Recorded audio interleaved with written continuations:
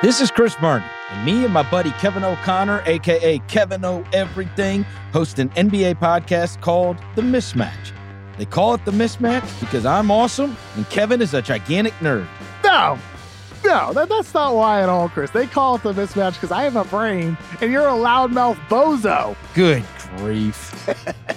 Anyway, listen to our amazing NBA podcast, The Mismatch. Or don't. We really don't care.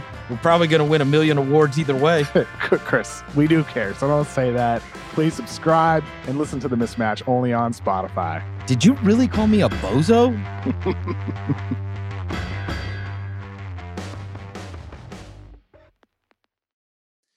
It's New York, New York, presented by FanDuel. Take a shot at betting the NBA with FanDuel, America's #1 sportsbook.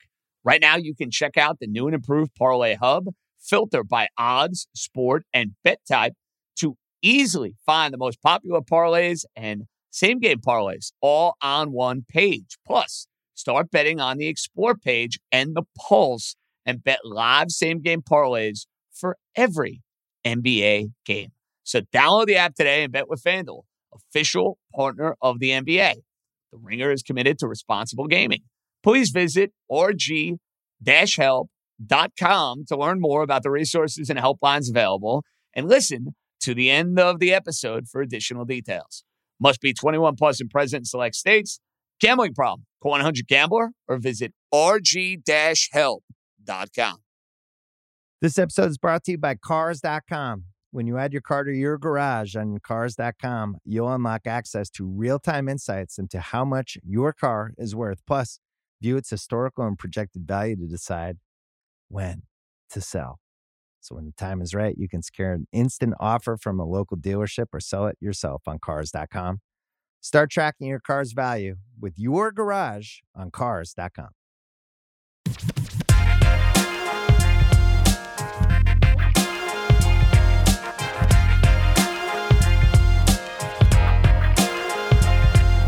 All righty, let's roll, baby. It is a special Tuesday, New York, New York. Spotify Live is coming up in a little bit, but I figured we start off the show with our long-lost pal. Hasn't been with us since that debacle of a Knicks season, and rightfully so. There wasn't much to say about the disgrace that was the Knicks. The great Jerry Ferrara is back on New York, New York. Bro, long time. How we doing, babe? I'm doing good, JJ. I hope I don't have to rely on the Knicks being good to be a friend of the show. No. Of course not. But you got little ones at home. You know, you got this budding family in Ohio. So I don't like to abuse the time, but I do know there are certain things that are identifiable with certain people. And you, bro, the Knicks in many ways, I identify the Knicks with you. I love that. And look, one thing you could say, I do not jump off the ship, man. You want to talk about the Chris Duhon years? We could go back to the Chris Duhon years. I was there for him. So I'm enjoying where this team's at. And nothing like a good lottery to get the blood pumping. Well, let me ask you a question. Were you able to remember the Ewing lottery? For me, I wasn't even a thought for the Ewing lottery. So all these years where the Knicks have not moved up, I keep hearing about Ewing. Oh, if you were alive for Ewing, you'd be able to appreciate it. Well, I appreciated Ewing, but I wasn't alive for that lottery. So, do you have any recollection of that, or were you too young? No, I'm barely young. I think in 85, I was 6 years old. So I just kind of missed it. I wasn't fully locked in on basketball. And I didn't really get locked in until I remember the game I got locked in. It was the Trent Tucker game on Martin Luther King Day. And it was I was actually watching the game this Michael Jordan guy is amazing. I could have easily maybe some of my friends went with the Bulls, but that Trent Tucker shot, I'm I'm a Knicks fan. And that's where I really kind of saw Patrick Ewing for the first time. I think I was 8 years old. No, I don't remember that. So it's been nothing but painful lotteries in my generation. Oh, so many. I mean, years where you're thinking they're going to get the #1 pick, years they're winning meaningless games at the end of the year.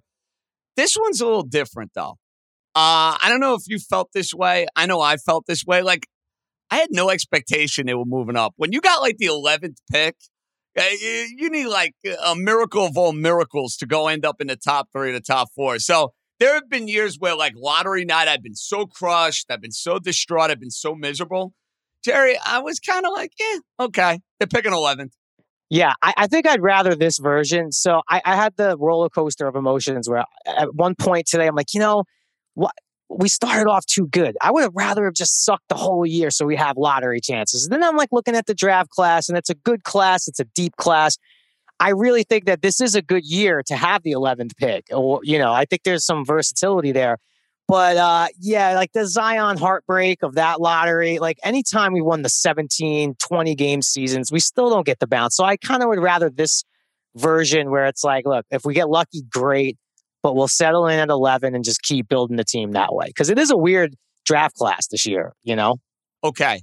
You're a guy who knows a thing or two about Hollywood.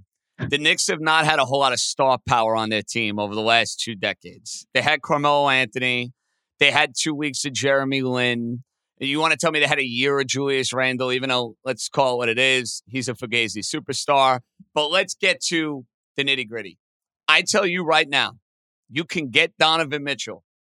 You have to trade R.J. Barrett in order to get Donovan Mitchell. You making that deal? No. Me neither. I'm not making that deal. Anybody else on the roster, Jerry?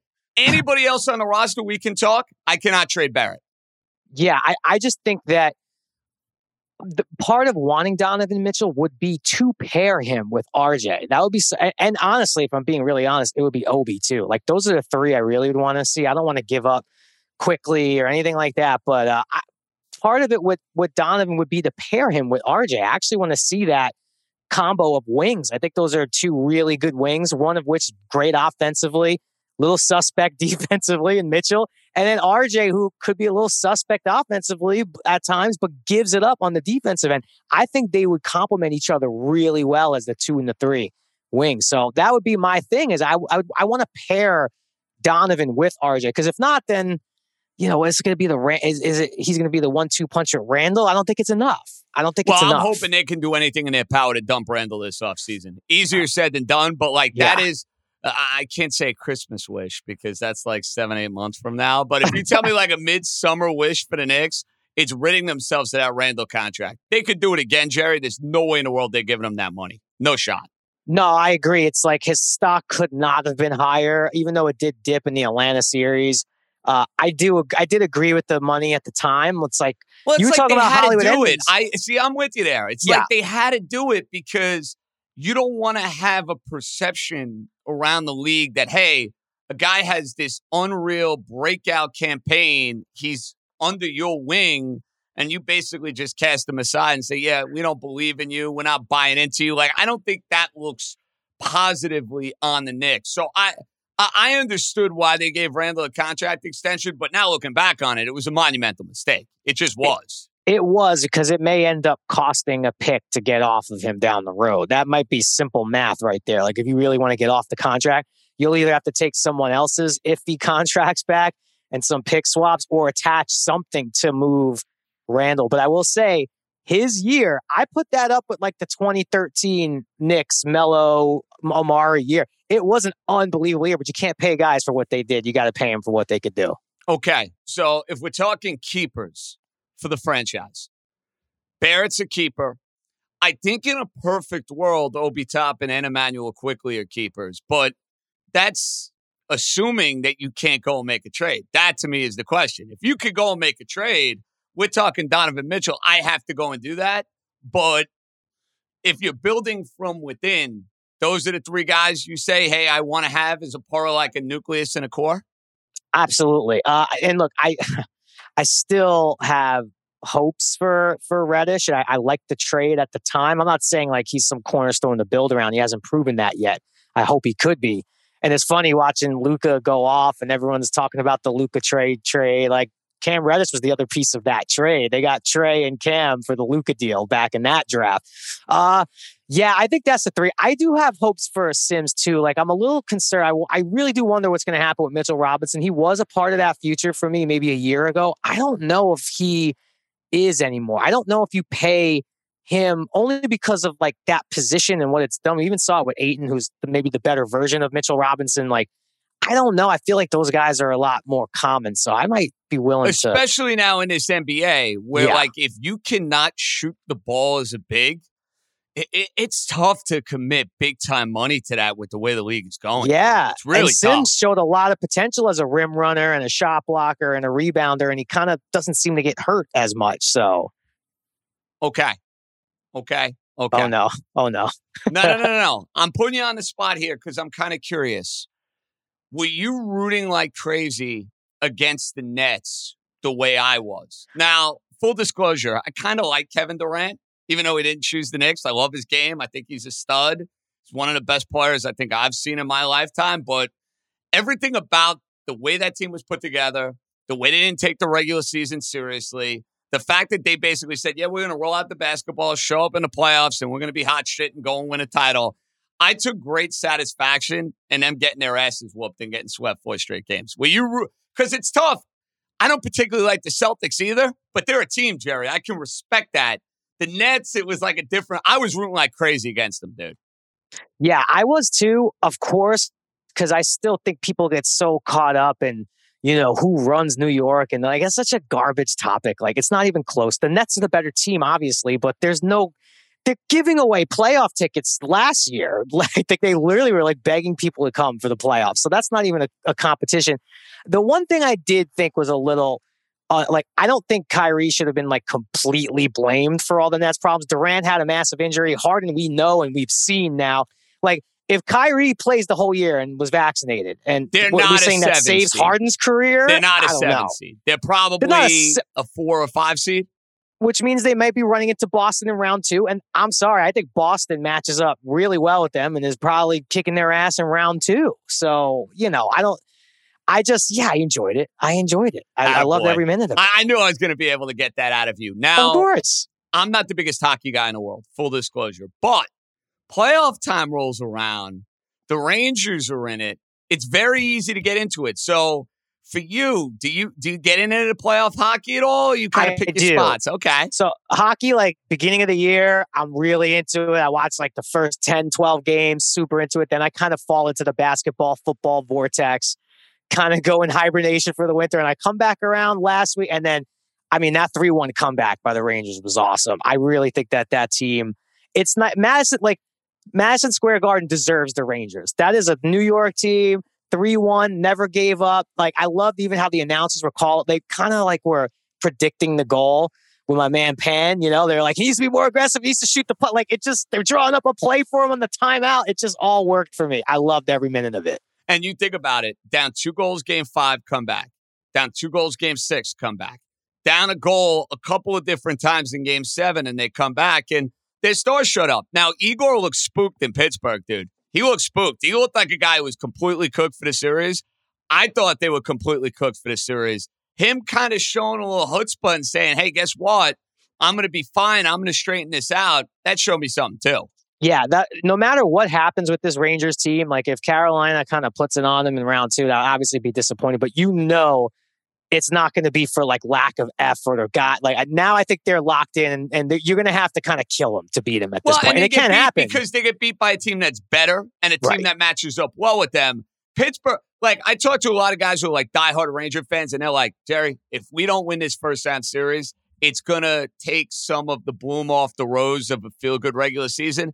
Now I kind of feel like they're playing with house money with a young team the rest of the way. I really do. Absolutely. I completely agree. And, yeah, I don't know. I know it's a tough matchup, Carolina, but I kind of like this matchup for them. I think it's going to be, I do think it's going. So you're thinking about throwing a couple down on the plus 170 is what you're telling me. For sure. Oh, I'm already in on that. Then you get 14-1 to win the cup. You could get that too with FanDuel.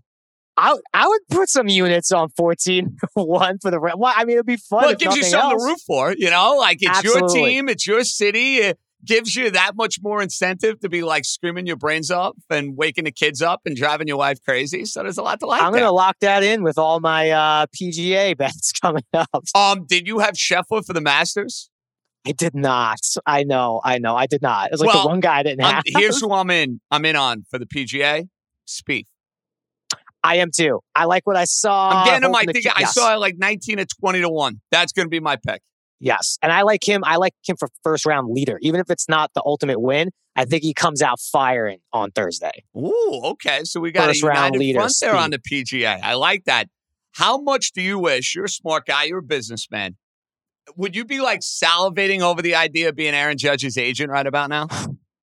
I just love the guys who bet on themselves. It's like the all-time move. And I think I'm not saying I did it in the way Aaron Judge did, but I had a situation earlier in my career where I had the chance to either take something really safe or take something a little risky and bet on myself. And I bet on myself and it worked and it felt good. Not nearly the way athletes do it today.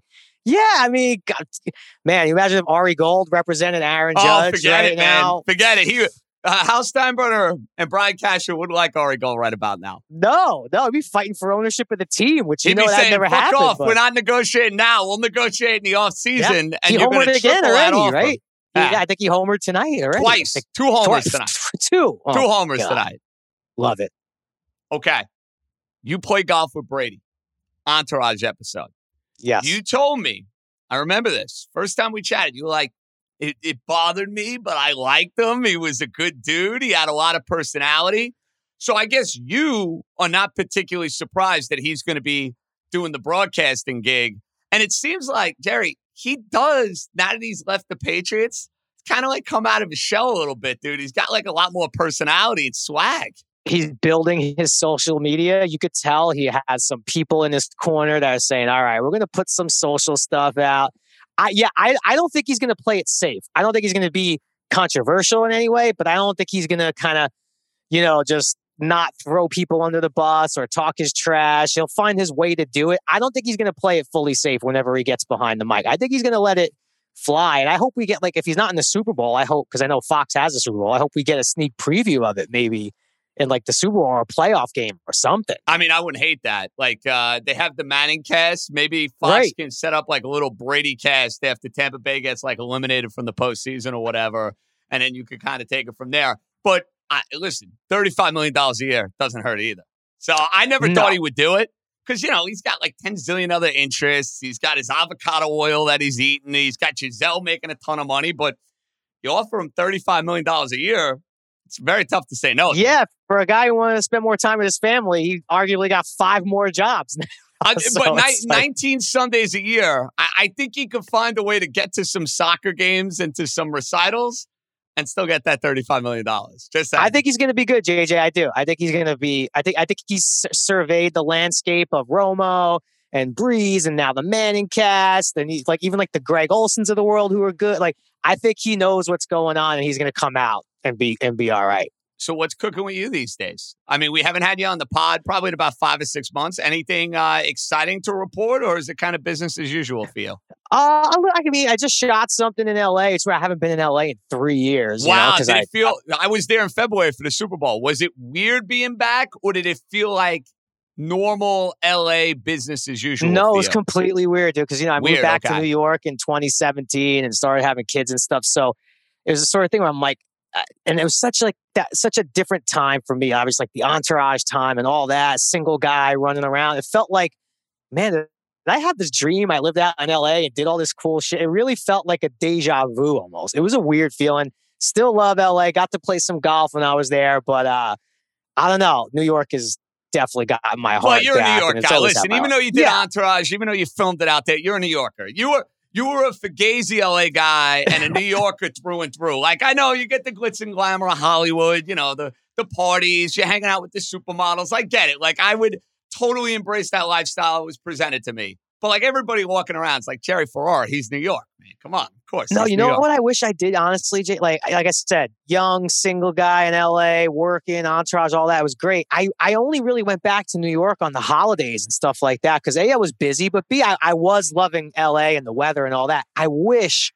I would have took a year or whatever the 8 months off we would get from entourage and say, you know what? I'm going to New York for the entire time while I was on that run. Because I would go to New York and visit the family 2 weeks here, 2 weeks there. I'm talking. But then you're not getting the straight experience of the scene. You're basically telling me you wanted single Jerry Ferrara, rocking in town, living in the West Village, and then basically having Page Six follow you around all the time.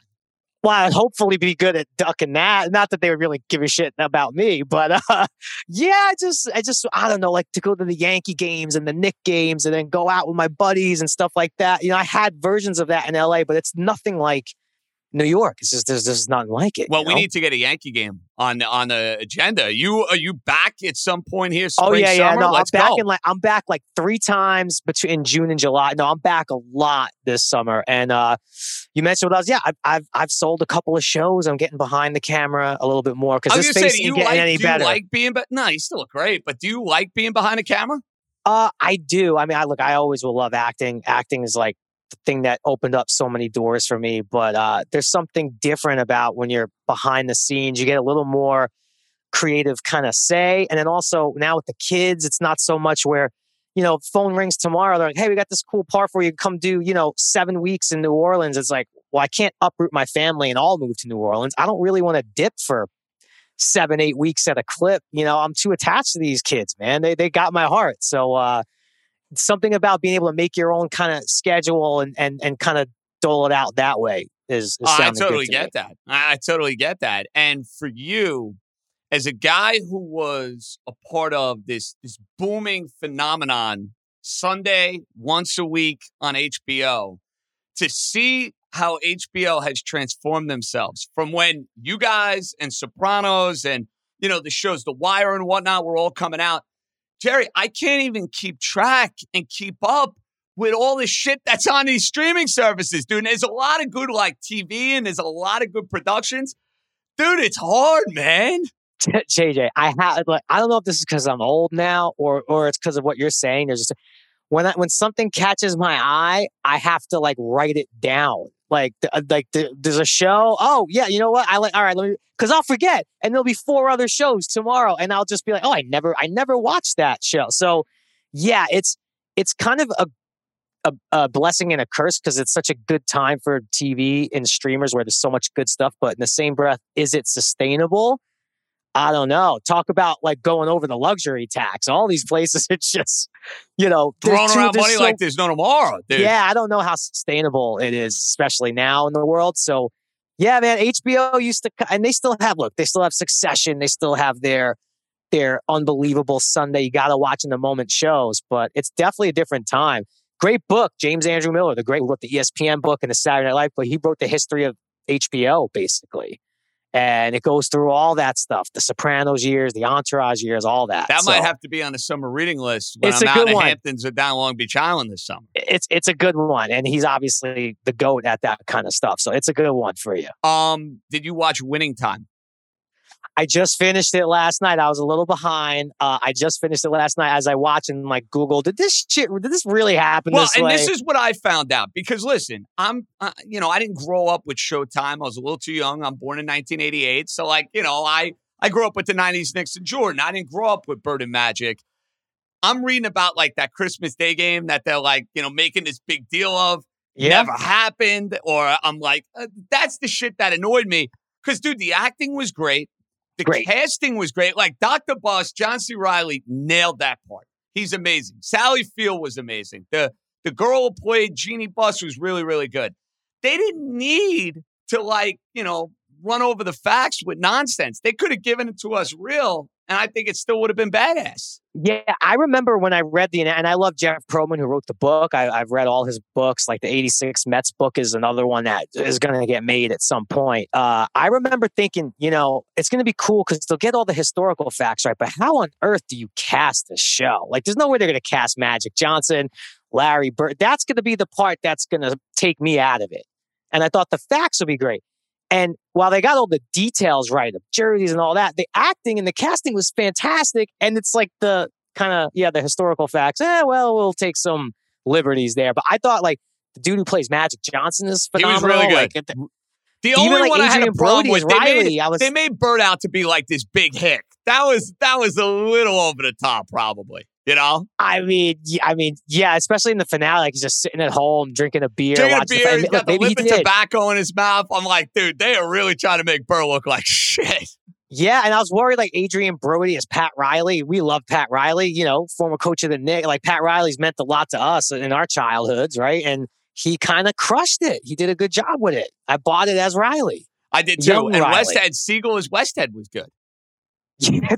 I watched that press conference of when they won the title and they showed it in the finale. And I went back because I wanted to see, was Riley at that press conference? He was. And you sure see him enough, in the back he was. with the glasses on, dude. And Siegel as well. Like Wes is actually, I watched the real thing. I'm like, oh my God, Siegel was on fire this whole time too.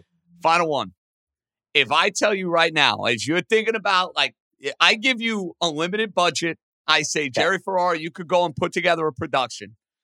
If there is one sports theme that you could go and make a movie or a TV show on, what would it be? You know, you're not going to like this answer. It's okay. I still say, because I've always said how accurate the facts are, but it's Jeff Pearlman. Again, I mentioned it before. The 86 Mets, the bad guys won. I don't hate that.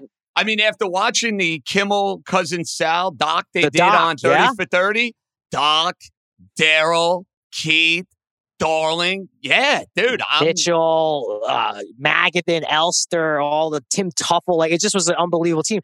That book opens up with them like wrecking the plane, the Delta flight home from Houston after the NLCS.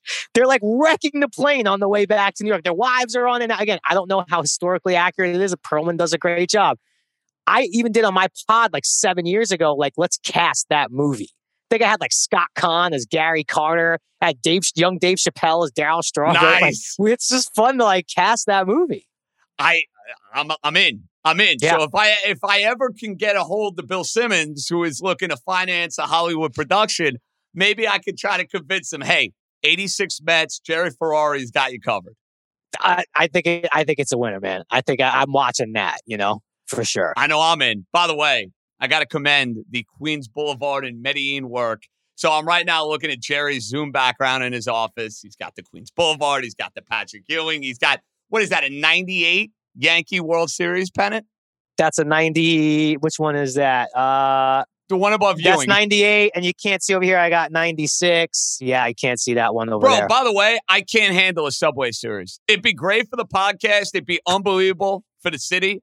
My stress, I can't handle that, dude. That would break me. Because if the Yankees ever lost to the Mets, I'm doing the pod, I'm releasing it, and I'm taking a 2-week trip to Tahiti, and I'm not talking to anybody. I was about to say, does that end the podcast? No. Does that shut it down? I was going to say, completely?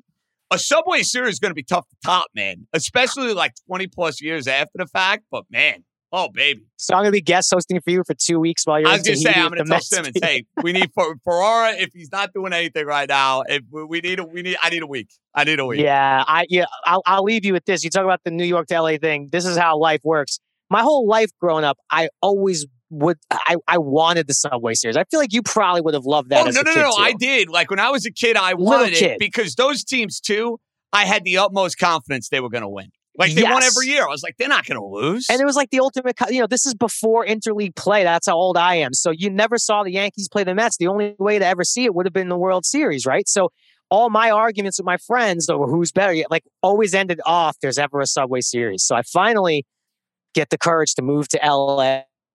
What is the next World Series after Yankees, I move to LA? Yeah. It's the Subway Series. I missed the whole thing. Brutality. I was out in New York for it. I mean, the only thing that would have been worse is if the Mets were holding up the World Series trophy. That's the only way it would have been worse. I honestly would have just ignored that whole entire Then I would have said, then you would have been better off being in LA. Yeah, I would have became like an Angels fan or something. Oh, man. Yeah. Well, listen, thanks so much for doing this. It's always good catching up. Better see you here in New York this summer. Yankee game on me. And I know these TikTok videos and these Instagram videos are helping you on the golf course. I watch them. They throw me for a loop. So for me, I got to keep it simple. I got to listen to my guy, Chris and Dave, and take it from there. But I think Yankees and around the golf, Jerry Ferrara, let's make it happen, baby. Steak dinner bet. We'll do the classy steak dinner bet. Oh, I'm getting golf. Strokes, dude. With the way you're hitting the ball, I'm getting strokes, and then Lugers will be taken care of, all right? All right, that's good. Either way, we're eating steak, so we're winning. Amen to that. All right, Jerry. Thanks, Ben. All right, JJ. Take care. That's a great Jerry Ferrara. All right, Spotify Live with Yanks, Mets, then look ahead to Rangers Game 1. That's coming up next. With Memorial Day savings at the Home Depot, you can upgrade your home with up to $2,400 off select kitchen packages from top brands like Maytag. Enhance your kitchen with the exclusive Maytag French door refrigerator and fingerprint-resistant stainless steel, only at the Home Depot. And with dual power filtration on the Maytag Tall Tub dishwasher, you can skip soaking and scrubbing. Right now, get Memorial Day savings up to $2,400 off select kitchen packages at the Home Depot. How doers get more done. Pricing valid May 16th through June 5th. U.S. only. See store or online for details. This episode is brought to you by State Farm. You might say all kinds of stuff when things go wrong, but these are the words you really need to remember. Like a good neighbor, State Farm is there. They've got options to fit your unique insurance needs, meaning you can talk to your agent to choose the coverage you need, have coverage options to protect the things you value most, file a claim right on the State Farm mobile app, and even reach a real person when you need to talk to someone. Like a good neighbor, State Farm is there. Hello, hello, hello. Welcome in. It is our Tuesday evening Spotify Live ritual. Welcome all. JJ ready to rock. Just watched a whole lot of baseball over the last, 6.5, 7 hours. The Yankees won a game that 1,000% they lose a year ago, and the Mets just split the doubleheader against the St. Louis Cardinals. They got great work from Williams in game one. They got great work out of the bullpen in game one. McNeil, who has been, in many ways, their best, most complete hitter across the board, has a monster day. And the Mets had a very good game one, lot to feel good about, lot to like. They did not have a great game two. Taijuan Walker was not great. McNeil gets the big hit to tie it. They stick with Rodriguez in the ninth inning against the righty bats. I think they left him in a little bit too long, if you ask me. Escobar bobbles the ball. But you had chances there in the ninth inning. You had two chances there in the ninth inning with Kana, and then you had a chance with Lindor. And let's be fair about Lindor. Lindor is making a shitload of money. Lindor is supposed to be the guy that you want up in that situation. Lindor has got to be better. Is that okay to say? Is that okay to admit that Francisco Lindor should be playing better for this Met team? Look, the Mets are playing well. They're in first place. There's a whole lot to like. So I don't want to sound like I'm bellyaching and I'm bitching from a Mets perspective. Lindor has got to be better. Big spot, game on the line. Can you get a hit? For the amount of money that they are paying Francisco Lindor, that is where he needs to come through. No other way around it. No beating around the bush. That's where Lindor has got to earn his money. Lindor so far has not been good enough. He's not been good enough. I have no issue with the Mets splitting this doubleheader. That's not exactly going to keep me up at night. That Lindor at bat, though, is going to bother me. I want my stars showing up. I want my stars playing at a high level. Lindor has not done that this year. Speaking of a star that is playing at a high level, you guys remember Jerry Maguire? Rod Tidwell? Show me the money! Aaron Judge is going to be screaming, show me the money, every which way to the New York Yankees. The guy has been nothing short of a monster. He hits another 2 home runs today. He's playing as well as anybody in Major League Baseball. And if he stays healthy, which, of course, is still a major if from a Judge perspective. He's got to get through 162 games. But if indeed that ends up being the case, folks, Judge is going to add anywhere from 70 to 80 to 90, whatever $1 million onto that deal. Guy's been absolutely off the charts, playing unbelievable baseball for the Yankees. That is what you call betting on yourself and seeing vindication and seeing validation. We have seen exactly that from Judge. Ninth inning, you get good work out of King, who continues to be a rock star. King, in many ways, has been this year's Loaisiga. That's how good he's been in the bullpen. So-so start from Jameson Taillon. Chapman makes you sweat in the ninth inning. Now, before we start roasting Chapman, what is Joey Gallo doing on that play in left field? That is a ball that needs to be caught. You know, I'm listening in the car. I had the Mets on my phone. I'm basically breaking every law in New York City known to man. Mets on a phone. Sterling in the car, who is giddy on the final out. Sterling made it seem like it should have been an out. Then I watched the play, and I'm like, what is he doing? I mean, Gallo, who's 0 for 5 and stinking up the joint on offense, striking out a ton. Now he can't even handle his position out in the outfield. Listen, the guys are stiff. And remember I said this. The Yankees are going to have to get an outfielder. Between now and July 31st, the Yankees are going to have to get an outfielder. So Chapman makes you sweat. That is his MO. That is not going to change. He's in one of those funks, but he made the big pitch when he needed to. And the Yankees keep rolling. Here's what I know about the New York Yankees, folks. They have won, I kid you not, about 6 to 7 games this year that they absolutely, positively would have lost last year. I don't need to rattle them off. You know what I'm talking about. Plenty of games last year they would have lost. They're winning. That's why they're 27-9 on the year. So, yeah, Chapman might make you a little nervous. I'm down on Joey Gallo, but Donaldson's coming around. Gleyber Torres is most certainly coming around. Aaron Judge and Giancarlo Stanton are absolute beasts. The Yankee pitching has been great. And they got the best record in all baseball, 27-9. Who's bellyaching about that? I know some Knicks fans might be bellyaching about picking 11th in the lottery, but let's be honest.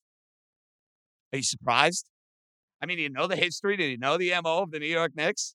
I mean, anybody surprised by this is a damn fool. It's an absolute damn fool if you're surprised that the Knicks are picking 11th in the draft. Go get a really good player. Go get somebody that can contribute and be a rotation guy and start really working the phones and making some magic when it comes to Donovan Mitchell. All right, calls. I see him hot and heavy. I probably got about 30 minutes or so to Big U, who's going to lead us off. You, take it away. Hey, leading it off tonight, huh? All right. Yeah, you're in the leadoff spot, bro. Started with a bang. Soriano style. That's it, baby. Little Johnny Damon for you. That works for me, too. Nah, I just said, like I said, I know there's, it's kind of like, it's weird it's hard to like nitpick on the team with the Yankees right now, but like, I don't know. I just feel like I agree that Gallo should have caught that ball in the game. I mean, and definitely 100% that game we lose like 10 times out of 10 last year. Oh my goodness, they're losing every single one of those games last year. Every single one. And they were reinventing ways to lose last year. Reinventing. The one thing that I will still like continue to like, it's like, I know it sounds like typical, but the one thing with like Boone that I just cannot stand is like when he does like the squeezing out stuff still, like he still continues to like, it's like you can just read him. Like he sent Tyon out there for the 6th inning. He was tiring after the 5th. He gives up a double to Mancini and there he goes right away. So why don't you just give King the clean inning to start the inning there? You know what I mean? I don't what is the sense of having him go one extra batter? You know what I mean? I know batter to batter, but at that point, King's been so dominant. Why don't you just give him the clean inning to start the inning? You know? I totally get that. You know what I think it boils down to more than anything? The opponent and the amount of games that the Yankees are playing here in a row. And I think they're trying to not burn out a bullpen. They don't really have a lot of respect for the Orioles. And let's be honest with you, nor should they. They're a terrible baseball team. They're going to lose north of 100 games. I guarantee you, and I've been critical of Boone plenty of times. You know this. But I think if they're playing Toronto or Tampa tonight, the way Booney is handling Jameson Taillon is going to be drastically different. That's my personal thing. Also, I don't know if you touched on it, but how about them Rangers, baby? Well, listen, what a Game 7. We're going to get to their series coming up with Carolina in a little bit, we had the big CeeLo Open the other day. I hope you guys checked that out on New York Pod. And then we had our Spotify Live. And I got a little programming reminder. We will not be doing a podcast on Thursday. However, we will be doing a Spotify Live right after Rangers Game 1, posting it as a pod. We will be ready to roll, so you want to be staying tuned for that. Little tweak in the schedule this week. The Rangers are hot right now. They're the biggest story in town. We act accordingly here on New York. David is up next. He joins us. Hello, Dave. JJ, welcome on a Tuesday night. Good to hear. Yes, Tuesday Live. This is a weekly tradition now, David. Let's do it, baby. Let's do it. I'm not so concerned about Joey Gallo because at the end of the day in the playoffs, he's going to be coming off the bench. There's not room for him in the outfield. I hope you're right about that, David. Listening to Brian Cashman the other day, I'm not so sure. You're right in your premise. You're right in your assertive nature of the idea that you don't feel good about Gallo and his at-bats and now his defense, which has been problematic. But the general manager has the utmost confidence from what I heard the other day. Right. But talk me off a ledge with with Chapman, because we're not going anywhere if we don't have him figured out. And then he went through this last year, and it seems like it's happening again. I know we can put someone else in there, but at the end of the day, he's the closer, and they're going to give him every opportunity to do it in the postseason. So talk me off the ledge with him, please. He's going to do this. This is what he does. He has these stretches for 3 to 4 weeks where he's got to find himself. He's going to be a high wire act. That's just the way it's going to be. But I think from a Yankee perspective, what is important now is that they have insurance. When Chapman does not have it, Aaron Boone has got to be willing to go to somebody else.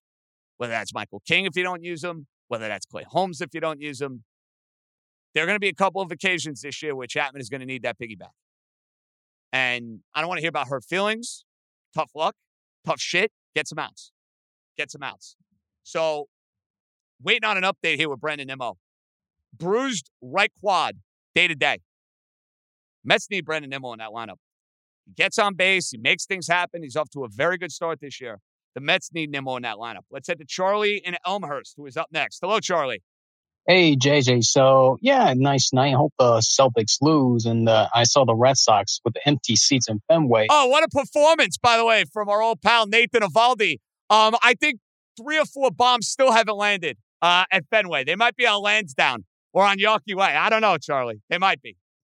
I love those empty seats in Boston. So I hope the Celtics goes down. Nice second half by the Miami Heat. But I'm not betting this game. Just want to wait and see. But well, listen, I like the Celtics today. I gave it out on the pod. Full disclosure, though, that went out the window the minute Al Horford and Marcus Smart are ruled out of the game. I mean, the line basically moved about 3.5 points. Celtics got off to a good start, completely ran out of gas, and Butler has just been toasting them here in this second half. Right. On to the Yankees part. First on Judge.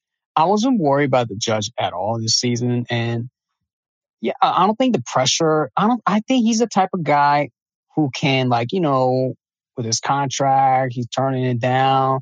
I don't think he's going to pressure gets in the way. He's the type of guy who knows how to get it done. Like, I think this year he only had 1 home run through like the first 15 games or something. Now he's getting hot. So, just that's a health is concern. I mean, other than that, he's going to find a way to produce. So I agree. Charlie, I'm not worried about him. And how can you be? Right now, he's the best player in all of baseball. That's how dominant he has been for the New York Yankees. I'm going to go out and say it. This is the best I've ever seen Aaron Judge. And that includes the 2017 season when he kind of came on the scene, won Rookie of the Year, got screwed out of the MVP. This is the most complete version of Aaron Judge I think I've ever seen in my years of watching the Yankees. The guy, you can't pitch to him. He's not chasing. He's drawing his walks. He's a more complete player than he was a couple of years ago. Oh, I agree. I mean, I think he's probably better than 2017. And now, JJ, I know you were talking about this garbage Gallo. Have you seen this article on NJ.com about, I wish I was DJ LeMahieu, but I'm playing hand. I was dealt. I mean, this dude this clown doesn't make any adjustment. Left at 0 for 10, like last 2 games. And I mean, JJ, I don't know if you haven't seen this season so far. Of course, everything. You've seen everything. But his defense in left field is absolutely shaky. No, it's not been good. Charlie, it's not been good. And you know what that's a byproduct of? The pressure of being a New York Yankee. There's no doubt in my mind it has gotten to Joey Gallo. And that goes back to last year. Charlie, remember the game that Sunday night at Fenway Park? Joey Gallo is basically booting balls out in left field. I've seen him do that on quite a few occasions so far this year. It's not that he's a bad outfielder. It's that his struggles at the plate and the dealing with the day-to-day nature of New York, it's getting to him. Certain guys are not cut out to be New York athletes. Joey Gallo is one of those guys. He's just not. Oh, I agree. And I think I heard one of the show on radio, like Joe Sherman saying he's like the Sonny Gray. Yeah, I don't hate that comparison. And he's a flawed player to begin with. That's the other thing, Charlie. He is a flawed player. He strikes out a ton. He does not hit for a high average. He's one-dimensional. But then you combine the element of being here in New York and the pressure that comes with being a New York Yankee. He's not a good fit for this team. And with Hicks not off to a good start and Gallo giving you nothing, the Yankees would be very wise to be exploring the outfield market once we start talking trade deadline. We're not there yet. And with 27-9, I don't want to hear, oh, well, you can't tweak the team. If there's a move that could be made in the middle of the year that's going to make this team better, you do it because you're trying to get to a World Series. Well, that's why I didn't like the trade last year. I will give Florial the full rest of the year and keep it hanging. I would take the 160 with 8. This is where I need a better player than that, though, Charlie. Here's my issue with a guy like Florial. He's not going to hit enough. The Yankees can go and get themselves a professional outfielder, and that's what I want. You can't have automatic outs in the lineup. Catcher outside of Trevino giving you a home run the other day, they've got nothing out of position. Fine, it's catcher. You live with it. Shortstop, they haven't got much. You got to be careful there. You got to be careful. Morris is up next. He joins us. Hi, Morris. How we doing? Hey, JJ. What's going on? How's everything? Morris, all is well, bro. All is well. What's shaking, dude? And hold on. You mentioned, obviously, that the Yankees need to get somebody for the outfield. There's 3 names that come to mind for me, 2 on the cheaper side, and then obviously Andrew Benintendi. But Michael A. Taylor from Kansas City, I just wanted to hear your thoughts about this. Michael A. Taylor from Kansas City, I love Benintendi, and then potentially Ian Happ with the Cubs potentially unloading. What's your thoughts on all 3? And out of all of those 3, well, listen, I don't think you've given up much for any of those guys, if we're being perfectly honest. Taylor's a phenomenal outfielder. He's not a hitter, though. Andrew Benintendi has always intrigued me. Listen, he did not live up to the billing of being the guy he was with the Boston Red Sox when he started off his career, but he's hitting over 300 this year. He would provide the sort of dynamic within the lineup that I think would be perfect. And I don't think you'd have to give up a ton to get him. I'd love Benintendi on this team. I said it last year. I'll say it again. I'd love him on this team. I totally agree, especially with the left-handed bats that Benintendi can provide. And he's also a contact hitter, which would help the roster. And I don't know if you saw this or not, because Hoke just tweeted it while you were on Spotify Live.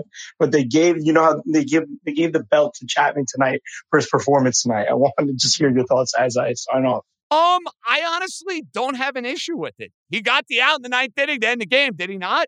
You know what I mean, Morris? If they would have blown the game and end up winning extra innings, then sure, you could give Chapman some shit for it. How many times are you going to give it a Judge? Hey, Gallo misplays a ball out in the outfield. He wasn't great, but he buckles down and makes the pitch when he needs to. Fine by me. The great Kenny in Staten Island is up next. Kenny, take it away.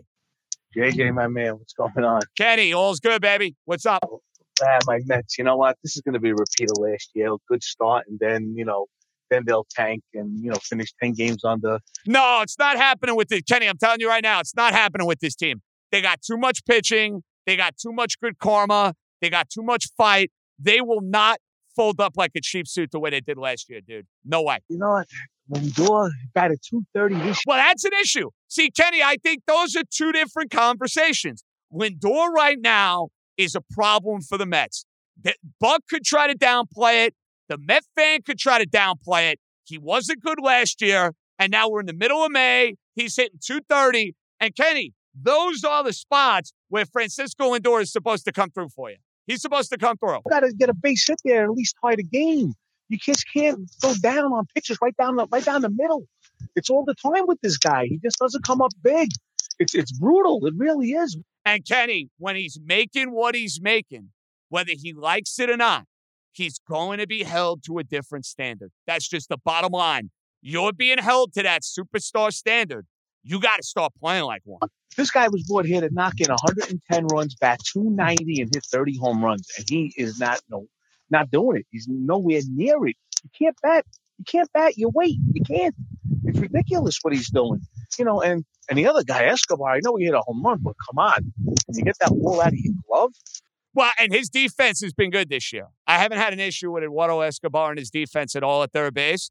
But that mishap and that misplay cost the New York Mets. There's no other way around it. Why Joely Rodriguez is getting all those right-handed bats, I don't know. I mean, I don't like Ottavino, but isn't that Ottavino's job to go and get right-handed batters out? He should have been brought in. And Rodriguez was there to face the lefty to lead off the inning, and he walks him. And right there, I said to myself, game over.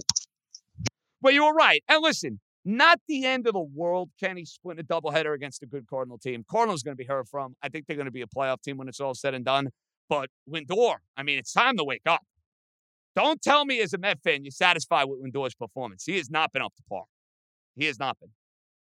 To our buddy Bradley, who joins us. Bradley, what's up? JJ, good to talk to you again. JJ, you made the good point before. That is a game that the Yankees would have lost like 20 times last year. Let me tell you, I can't say enough about Judge. Every time I see Chapman come out, though, my blood boils and I become a nervous wreck. I'm not losing hope on him, but I know he has enough time to clean up his act a little bit. Do you agree? Well, listen, he's going to be the closer of this team. That's what I want to make crystal clear to any Yankee fan out there. The Yankees do not have a closer controversy. For the 2022 season, Aroldis Chapman will be closing games for this team. It doesn't mean, though, that Aroldis Chapman gets carte blanche to go and throw 30 or 35 pitches and gets every opportunity to work himself out of a jam or out of an inning. Doesn't work that way for Chapman. We've seen that with Boone this year. He's yanked them a couple of times, and that will continue to be the case. Yeah, I mean, he's definitely made me nervous. I'm sure he's made a lot of Yankee fans nervous, but I'm definitely not going to lose faith just yet. It's still early in the season, but I'll tell you what, it's a good ride to enjoy right now. I'm on cloud nine. If you were to tell me with the moves that Cashman made, 2 months ago with the Sanchez trade, that this team was going to be in first place like in mid-May, I would have laughed. Oh, Bradley, first place. They're 27-9, bro. It's outrageous. It's outrageous. And listen, they got a long way to go.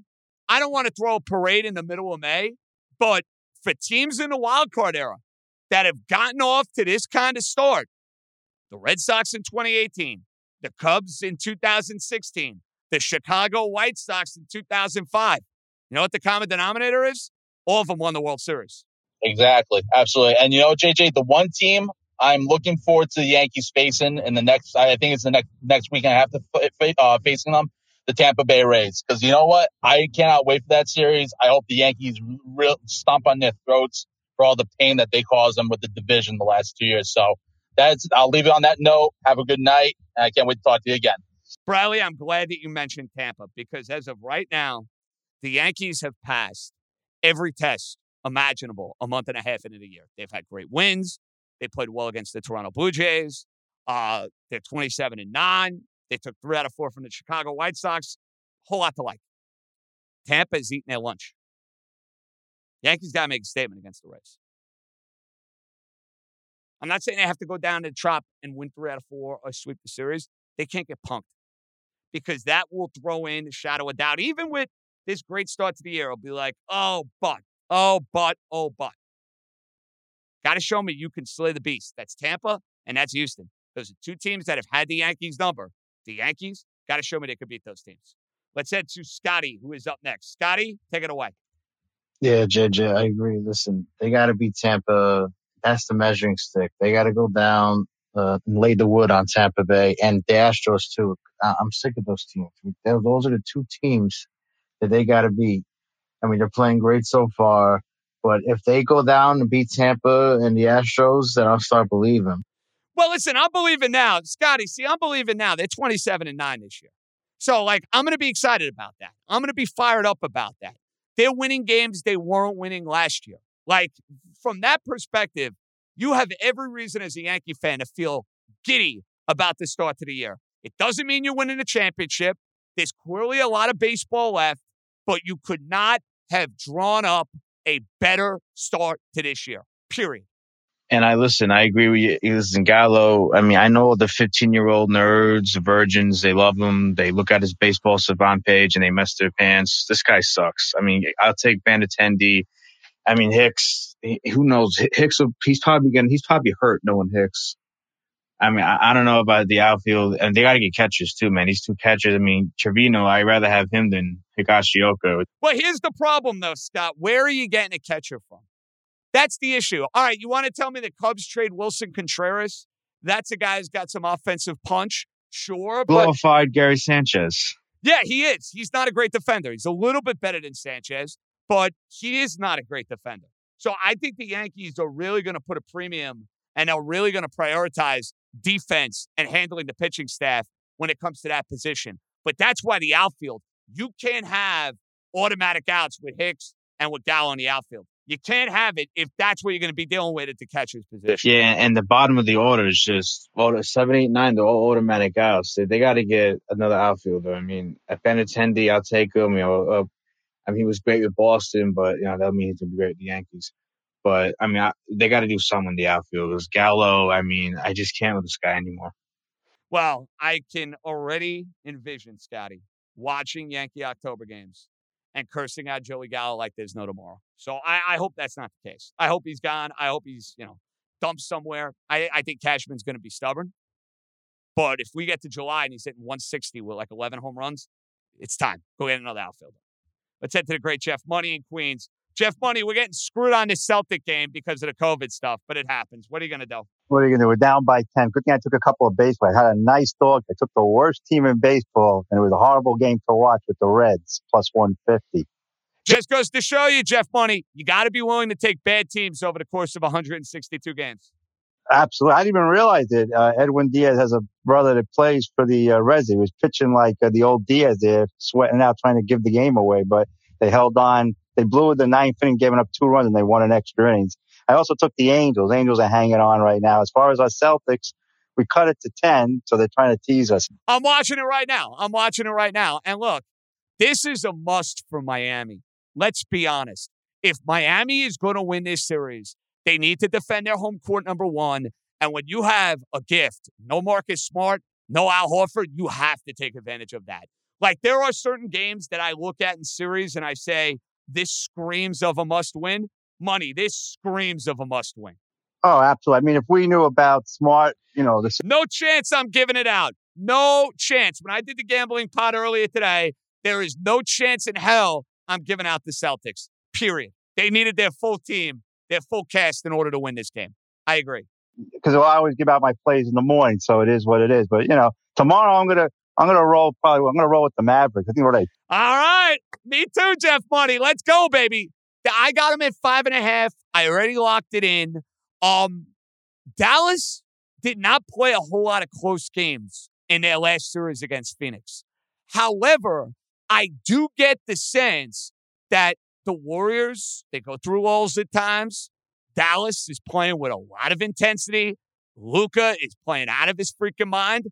I'll take 5.5 with a guy who's red hot against the team that can go through the motions and thinks they can turn it on and turn it off whenever the hell they want. I'm with you there, Money. I don't think Dallas is winning the series, but I like Dallas to cover tomorrow night. Oh, definitely. I think if you look at the head-to-head with the covering, I think they covered against them when they matched up against them this year. They might have, but be careful with that, Jeff Money. Don't put a lot of stock in those regular season games, for sure. And definitely, absolutely. But you got to run with the dog. You got to run with them. They had a terrific game their last game, so we got to roll with them in game one. Definitely with the 5 or 5.5. That's a definite. Have you locked in anything on hockey yet? No, I haven't. The lines were high. I mean, I'm looking a little bit towards the rain. I'm going to check it again in the morning. I'm thinking about the Rangers as well. I am thinking about it. If you're going to give me plus 145 or plus 150 with the Rangers tomorrow night, Jeff Money, and the public is all over the Carolina Hurricanes, that might have to be a play. Oh, yeah. I think if you're going to take one, I think if they're going to steal one, they can definitely steal that game number one out of the two. Out of one. I can see them winning one, losing two, and going back home and seeing what the situation's going to happen. Definitely going to be a tough series. We know that. Yes, and Carolina has had their way with the Rangers throughout the regular season. They beat them in the 2020 bubble a few years ago. Manhandled the Rangers. So they've given the team a ton of fits. But the Rangers, I think it's a house money series for them. We'll get to that when we sign off here. It's a house money series across the board. They've had a feel-good regular season. They overcome a 3-1 deficit. They take down the Pittsburgh Penguins and do so in an overtime in a Game 7. There's a lot to like. Let's try Eric one more time. Eric, you got to unmute and you're ready to go. What's happening, bud? JJ, what's up, brother? Eric, you follow directions. I am proud of you, sir. How are you? Man. The other Erics are giving us a bad name, but no, you're giving Eric a good name. What's happening, brother? Appreciate that. So quick observation on the Yankees, obviously with how great they've started they've gotten off to. I think one of the keys this year has been just they're getting much better depth from their starters. Like, they're not getting knocked out of the games earlier. Obviously, with what Nestor's doing is nothing shy of unbelievable. Just wanted to get your thoughts on that, and then see what you think about the Rangers coming up against Carolina. Look, Nestor Cortez has been the feel-good story of New York baseball in the first 2 months of this year. He's been off the charts. He is pitching like a guy who's destined to be in the All-Star game. And the way he's gone about his business, the funky leg kick, it's all hard. It's all emotion. You can tell his teammates love him. It's such a fun dynamic to root for. And it's legitimate as far as I'm concerned. Like, I don't know if you feel this way, Eric. This isn't a small sample size anymore. We have a couple months this season. We're going back to last year. And I think what's so impressive is just with the way pitching's gone with these guys all throwing 98, 99, he's doing it throwing low 90s and just mixing his stuff and hitting different parts of the zone. It reminds me a little bit of like a faster paced Andy Pettitte, where he's much more of a control pitcher as opposed to these guys who are all throwing 100 miles an hour and blowing their arms out. No doubt about it. There's a funk. There is this element of being able to change speeds. I think he's got a lot more El Duque to his game than Andy Pettitte because of the leg kick and because of the funk. Like, I see a lot of El Duque, Eric, in Nestor Cortes. But yeah, last year pitched great for the Yankees. They don't make the playoffs without him. Aaron Boone said at the start of the year, give him credit for this, Nestor was going to be in my rotation no matter what. Now he's pitching like a guy who's going to be an all-star. I'm not saying he's going to be a legit top 3, top 5 pitcher in the American League this year, but I think counting on Nestor Cortes is now to the point where it's a thing for the Yankees. You can count on him. You nailed it on your pod the other day when you talked about the 05 sort of magic or lightning in a bottle you got from Aaron Small and Sean Chacon. I remember those guys, and the next year they were gone. Nestor seems like he's really here to stay. I would agree with that. And it's because of the way he is ascending, Eric. Excellent call. Appreciate it. Aaron Small and Sean Chacon saved the Yankees bacon in that 2005 season. Remember it like it was yesterday. Aaron Small didn't lose a regular season start. Sean Chacon in an elimination game against the Angels pitched brilliantly. I think pitched into the 7th inning. Yankees came back. I remember Sierra and Sheffield had some big hits. Posada had an awkward slide late in the game. They ended up winning and then lost in horrific fashion in Game 5. But then the next year, everybody's like, all right, you can count on Small, you can count on Chacon. They both suck. They were both DFA'd or traded by the time you hit the middle of the year. So that was in play with Nestor Cortes going into opening day. Not anymore. Not anymore. So we're going to wrap this baby up with a prediction on this Rangers series. The Rangers right now are playing with house money. They're a sizable underdog in this series. Carolina is basically minus 210. Carolina has thoroughly outplayed them throughout the regular season. Carolina's not going to have their number one goalie. That's helpful from a Rangers perspective. The fact that Raanta, the former Ranger, is going to be in net is kind of crazy. But Carolina's a really good home team. But from a Rangers perspective, look, try to get one of these first two. If you can find a way to steal one of these first two, get some momentum going to Madison Square Garden. They've played exceptionally well at Madison Square Garden all year. That, to me, can give you an opportunity to go and win this series. Now, Carolina had success against Igor Shesterkin.